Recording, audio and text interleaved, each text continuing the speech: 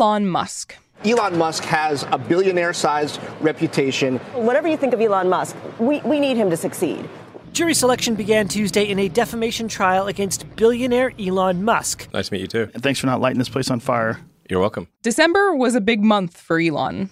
SpaceX launched and landed another rocket. Elon was in court because of a defamation case against him.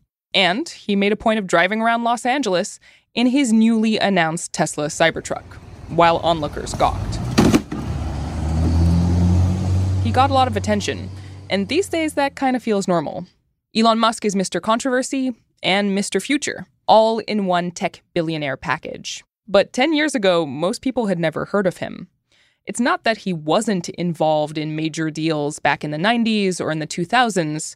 It's just that he wasn't Elon as we know him today. Arguably, the 2010s were the decade that Elon became Elon. And so today on the show, we're taking a look at the human who wants to start a colony on Mars, build a machine to control computers with just your brain, and who thinks we probably live in a simulation. I'm Ariel Zermross. This is Reset.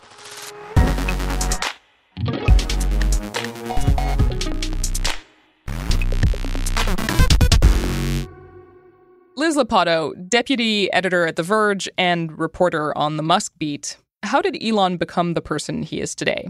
Can you tell me a little bit about his childhood? Yeah, I can definitely tell you about his childhood. So he's born in South Africa. His parents split. He stays with his dad after the divorce. His dad, by all accounts, is not a great guy.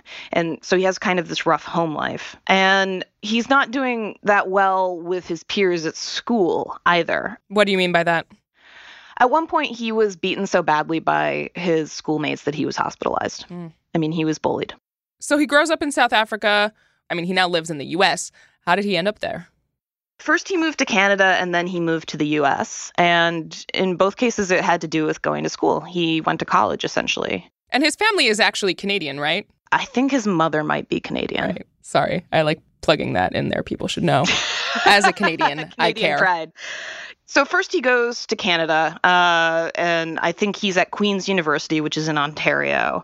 And from there, he moves on to the University of Pennsylvania, where I think he got dual degrees in economics and physics. All right. And at this point, is he already thinking up businesses that he wants to create, or, where's his mind at?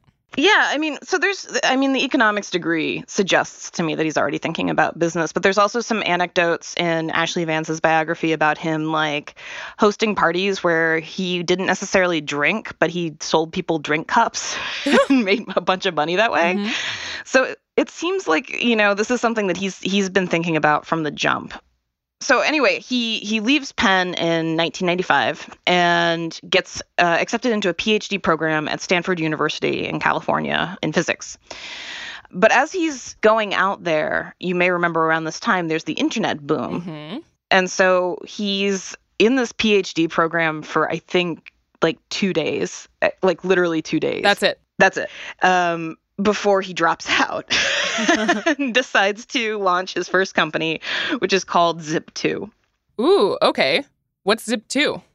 So it was sort of an early attempt to get newspapers online, believe it or not. But anyway, this gets acquired by Compaq for something like $300 million in 1999. And with this money, Musk goes on to co-found X.com, an online financial service and payment company.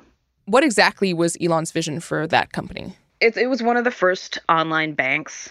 As far as I can tell, Musk wanted to challenge the banking industry. He wanted to disrupt banking. So this is an ATM. What we're going to do is transform the traditional banking industry. I do not fit the picture of a banker. X.com, this is Julie. Raising $50 million is a matter of making a series of phone calls, and the money is there. It wasn't a small scope type of deal that Musk was working on. But what happens is X.com winds up merging with Confinity, which is this startup by this guy, Peter Thiel. You might have heard of him. Anyway, Confinity has a money transfer service called PayPal. This is where there's some friction because, Elon Musk really has this idea for an extensive banking service, and he wants X.com to be something much bigger than that. And there's sort of a fight about branding because he wants the branding for PayPal to be PayPal brought to you by X. And pretty much everybody else is like, people like and recognize PayPal. They don't know what X is. Let's just make it PayPal. So at this point, Musk doesn't like the fact that the company that he was working on, the name is getting erased. Yeah, I mean, basically, it's a sort of a question of scope, right? Like, do you want to focus on these online payments, or do you want to do something much bigger? And Musk gets pushed out so that they can narrow the scope and focus on these online payments. And the former CFO of PayPal said something like, it would have killed the company if Elon had stayed on as CEO for 6 more months. Musk got kicked out of PayPal, essentially, is what you're saying. I mean, he was still on the board, but yes, he was fired as a CEO. How do you think that impacted him? I think that getting kicked out of PayPal was a formative experience for him because it seems to speak to the way that he controls his other companies. There's a bunch of anecdotes of him talking about how much he doesn't like public companies because you can't really control things and you can't really have a long-term vision.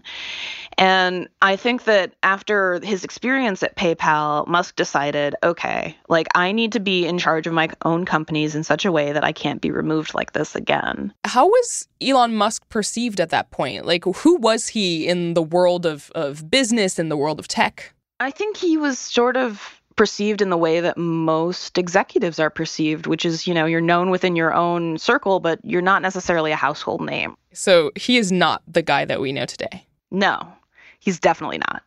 And you can see there are some early interviews with him where people are talking to him, and he's like, doesn't have the same kind of media savvy he later develops. And it's like seeing a proto Elon Musk. A lot of the stuff that we see later is already there, but it hasn't quite developed. Do you have an example of I guess, his media clumsiness at the time? I'm thinking of a specific interview, and I wish I could remember. There's one with him and his then wife, and they're, talking about how their life hasn't really been changed that much by this money, except that they bought a nice car. And then it's him showing off his car. I expect to receive a car that I've just bought, which is called the McLaren F1. It's $1 million for a car. It's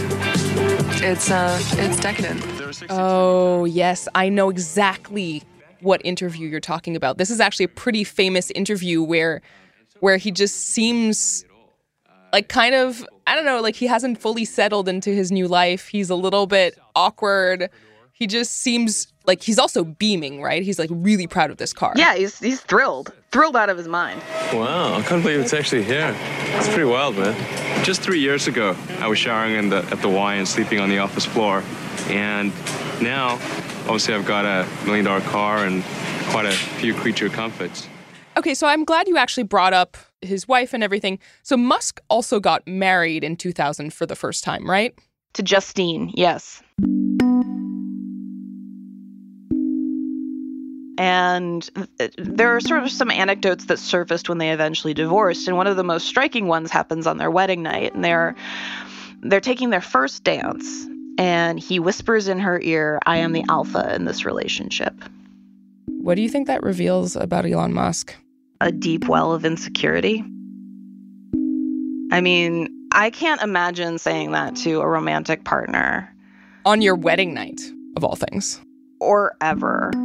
But I also think it speaks to some of the stuff we were talking about a little earlier about how he needs to constantly be in control. And what is that phrase, if not, I'm in control? And as the two of them are getting divorced, I'm going to botch the exact phrasing, so this is a paraphrase. But, she says something about not being happy in the relationship, and he says something like, if you were my employee, I would have fired you. What that story indicates to me, one, is not just his desire for control, but also a misogynistic streak. Yeah, there's, I'm trying to think about how to phrase this, because there's certainly a streak of misogyny among his fans. It's something that especially women and reporters who cover Elon Musk encounter a lot. I personally get told that I must be quote unquote obsessed with him. But there is this sort of culture that he comes from that is not especially women friendly. Like Silicon Valley of that period is not especially women friendly, and it's still not women friendly now. So there is kind of a casual misogyny in a lot of the areas in which he's operating. And like that's true of aerospace. That's true of cars. That's true of software. These are all extremely dude turf places where dudes tend to defend their turf.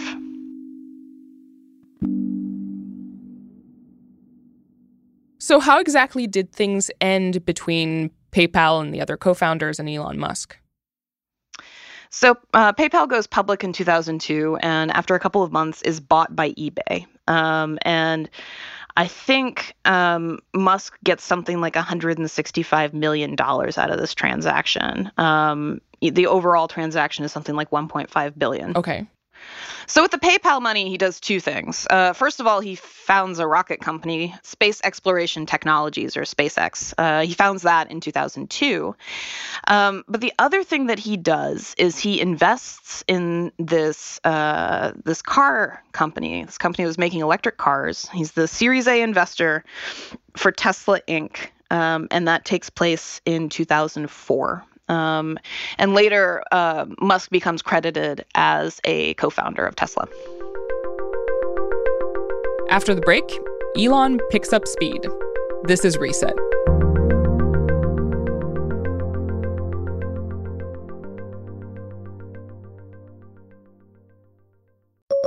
What if all your breaking news alerts had a voice? What would that sound like? It would sound like Today Explained. It's a daily news podcast from Vox. I'm Sean Rameswaram. Every day, my team and I take one essential news story, politics, Me Too, movies, sports, science, and we break it down into 20-minute episodes perfect for your ride home. Subscribe to Today Explained on Apple Podcasts or wherever you listen, from Stitcher and the Vox Media Podcast Network.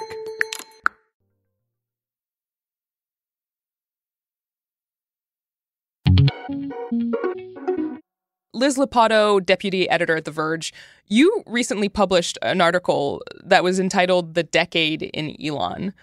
Why did you choose to look at this period, meaning the 2010s, of his career? This is sort of the decade where Elon Musk, as the figure we know him now, emerges. So, you know, if you remember 2010, he's still basically best known for getting fired from PayPal. One of his companies, Tesla, had built its first car, the Roadster, and that was in 2008.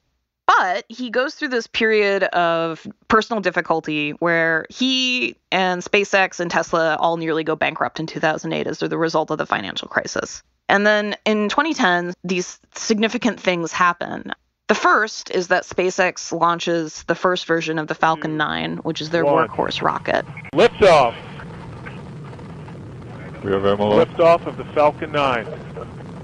The second is that Tesla goes public. You raised $260 million from your IPO, about $325 million. And the third is that Tesla takes occupancy of their very first factory in Fremont, California. Well, we have a very big sign. And we're going to raise the curtain on the sign. Is there a this may take a while. Or something? Right. And from 2010, the pace only really accelerates because those three things sort of set up everything that happens in the next decade or so.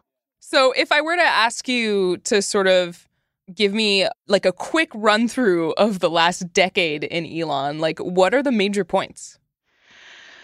I'm taking a deep breath because it's gonna be a lot. In 2010, there's this launch. And then in 2012, SpaceX becomes the first private company ever to dock at the International Space Station. And then by 2015, SpaceX has flown something like 7 missions to the space station. And then around 2015, things start to get more interesting. So SpaceX lands its first rocket. You mean like lands a rocket on Earth, right? Yeah. Stage 1 is landed. LZ-1, the Falcon is landed. Landing operators moving to procedure 11.100, section 3 on LZ-1 BNet, recovery net. Repeat. Elon Musk had this idea that reusable rockets would be a cost-cutting measure. And the metaphor that SpaceX tends to use is, why would you throw an airplane away after one flight? Why would we do this with rockets? And there's been some questions about whether that is a reasonable cost-cutting measure, in part because refurbishing a rocket is pretty expensive too.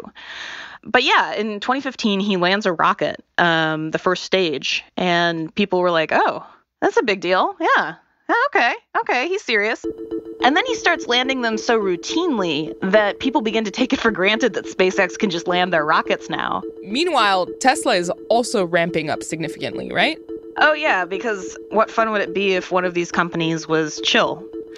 So Tesla goes public in June 2010. Then they start building more cars. So you see the Model S launches in November 2012. And then the first deliveries for the Model X happen in September 2015. And there are some delays in production. One of the consistent things about dealing with Elon Musk is that his timelines are almost always too optimistic. But nonetheless, these cars are out in the world and people are pretty excited about them. I don't know if you've ever spoken to a Tesla owner, but I have, and they tend to be very enthusiastic about their cars. Well, I've had a few weeks to get to know my new cheap Tesla, and so far, Elon, you've really outdid yourself with this thing. So they're also planning around this time for the Model 3, which is the relatively affordable Tesla, the mass market electric car. And there's some questions about how that will happen, because as of 2015, the Fremont factory had delivered fewer than 51,000 cars total. So there's some questions about how he's going to get these ambitious plans for the Model 3 done. But at this point, like Tesla's cruising along, things are working out. The cars are going, people are excited. Work begins on the Model 3, and Elon Musk decides that the thing that they should do is they should turn the factory into a, quote, alien dreadnought. An alien dreadnought? Yeah. What is that supposed to mean? The idea is that I think that it's supposed to be sci-fi, right? Like that it's, if you walk into it and there are no people involved, and it's just this machine that builds the machine. So the theme of sci-fi just keeps coming back all the time with Elon Musk. Oh, yeah. At no point are we ever going to lose touch with science fiction. So, at this point, SpaceX and Tesla are both pretty iconic companies in their own right. So the two kind of come together during this initial Falcon Heavy launch in 2018, because the payload that they send into orbit is Elon Musk's Tesla Roadster. And it's this, this cherry red car, very striking against the black background of space. And it's got a dummy in it in a spacesuit, and they've nicknamed him Starman. I'm sorry, they put a dummy in the Tesla Roadster that they launched in space. Yeah. Also cameras so that they could live stream the dummy. This was Elon Musk's idea? Doesn't it sound like Elon Musk's idea?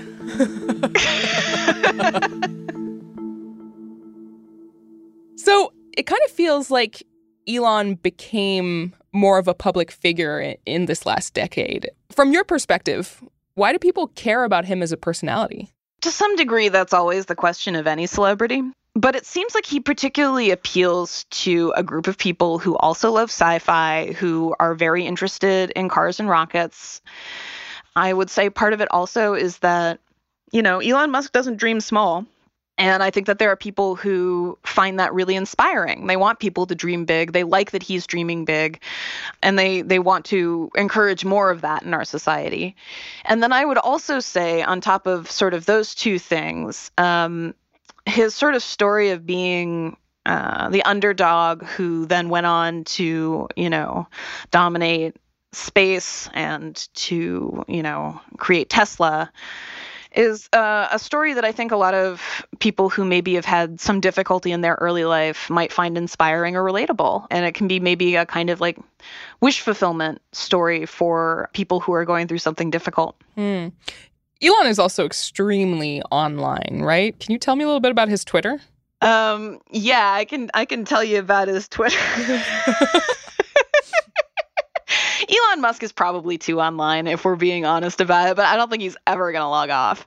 And I find this weirdly endearing. Because I am also online too much and also on Twitter too much. But he sometimes is just goofing around and making jokes about building a volcano lair. At least I hope they're jokes. And then like sometimes he's like announcing actual material information about Tesla, but every once in a while he'll just wild out and like tweet something really weird, and then the entire media industry sort of collapses around itself trying to figure out what's going on. On social media, in the midst of widespread concerns Tesla might collapse, he tweeted this: "We are sad to report that Tesla has gone completely and totally bankrupt. So bankrupt, you can't believe it." You know people are nervous and they're worried. You are aware of that. So knowing that, why would you do an April Fool's joke that you did? Oh, because there were all these media articles saying that Tesla's going bankrupt. Yes. So I thought, well, I'll just do an April Fool's joke that we did go bankrupt. But Elon, that's not funny when people are nervous. I mean, it's April Fool's. People should, like, lighten up, okay? He's also gotten in trouble at least a couple times because of his Twitter, right? Oh, yeah. So obviously there's the defamation trial, which was a Twitter defamation trial. The suit is brought by a British cave explorer over a tweet by the Tesla CEO calling the Brit a pedophile. Vernon Unsworth was part of a team hailed as heroes for rescuing 12 boys trapped in a flooded cave in Thailand last year. At the time, Musk offered the use of a mini submarine. Unsworth later told CNN that offer was a PR stunt. Musk lashed out at Unsworth on Twitter, calling him, quote, pedo guy. Meaning? Well, that was the thing that was in contention in the courtroom, because according to Musk's lawyers, this was just a meaningless insult, and according to Vernon Unsworth, he had been called a pedophile and defamed. What exactly was at stake for Elon in the defamation trial? I think his pride, more than money. Like the way that his attorney was characterizing the interchanges with Unsworth was that it was a fight between men. It was an argument between men. Elon Musk was insulting Unsworth as people do in arguments. This was not defamatory, and nobody would take it to be a claim that Unsworth is a pedophile. You've been covering Elon for like half a decade now. So what do you think about what he's accomplished? Is he actually moving the needle? Is he somebody that is worthy of the attention that he gets? Man, I really struggle with this question because I have come to think of Elon in much the way that I think about the weather. The weather is always occurring. Sometimes it's weather I like, sometimes it's weather I don't like, but I don't have any real control over the weather. There's nothing I can do about it except, wake up and check my phone. And so that's sort of what covering Elon is like, right? Ah, yes. And now we have a gigantic thunderstorm. That tends to be how I think about Elon. But I will say this. Tesla demonstrated to pretty much every other automaker that it was possible to make a sexy electric car that people would want to buy. And there are a bunch of electric cars that are currently on the market or coming to market very shortly from luxury automakers that are moving into the space that he essentially pioneered. To me, that seems like a pretty clear win. Even if Tesla just vanished from the earth tomorrow, the fact that it had demonstrated electric cars could be sexy and interesting and people would buy them, like that is influential. And I think to Elon Musk's credit. SpaceX is probably the most important private rocket company ever. So that's a pretty big title to have. Yeah. That's not a small thing. Liz, you seem to take a lot of pleasure in sort of reporting on Elon Musk related things. Why is that?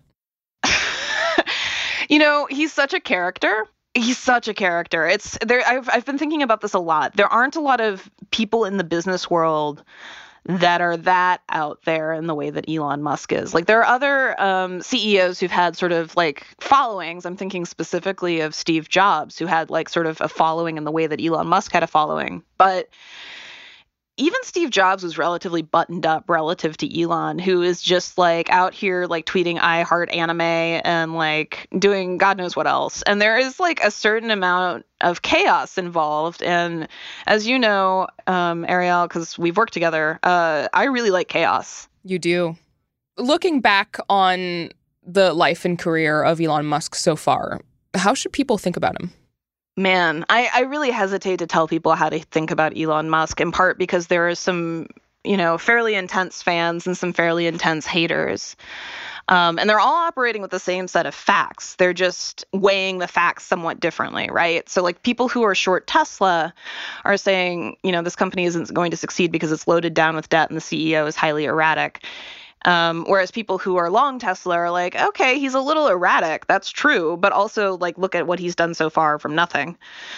one thing that you can say for sure is that he has used social media in a way that no other CEO has to connect to his fan base. And that is part of the reason there is such an intense sort of cult of personality around him, is that he has really used Twitter and especially YouTube to speak directly to the people who feel most inspired by him. And in that sense, like if you're looking from the perspective of publicity, it's sort of savvy. It can at times be a double-edged sword, but it is definitely unusual and worth keeping an eye on because I don't think he's going to be the last CEO to do it. Liz Lopatto is the deputy editor of The Verge. Liz, thank you. Oh, thank you, Ariel. It was a real pleasure being here.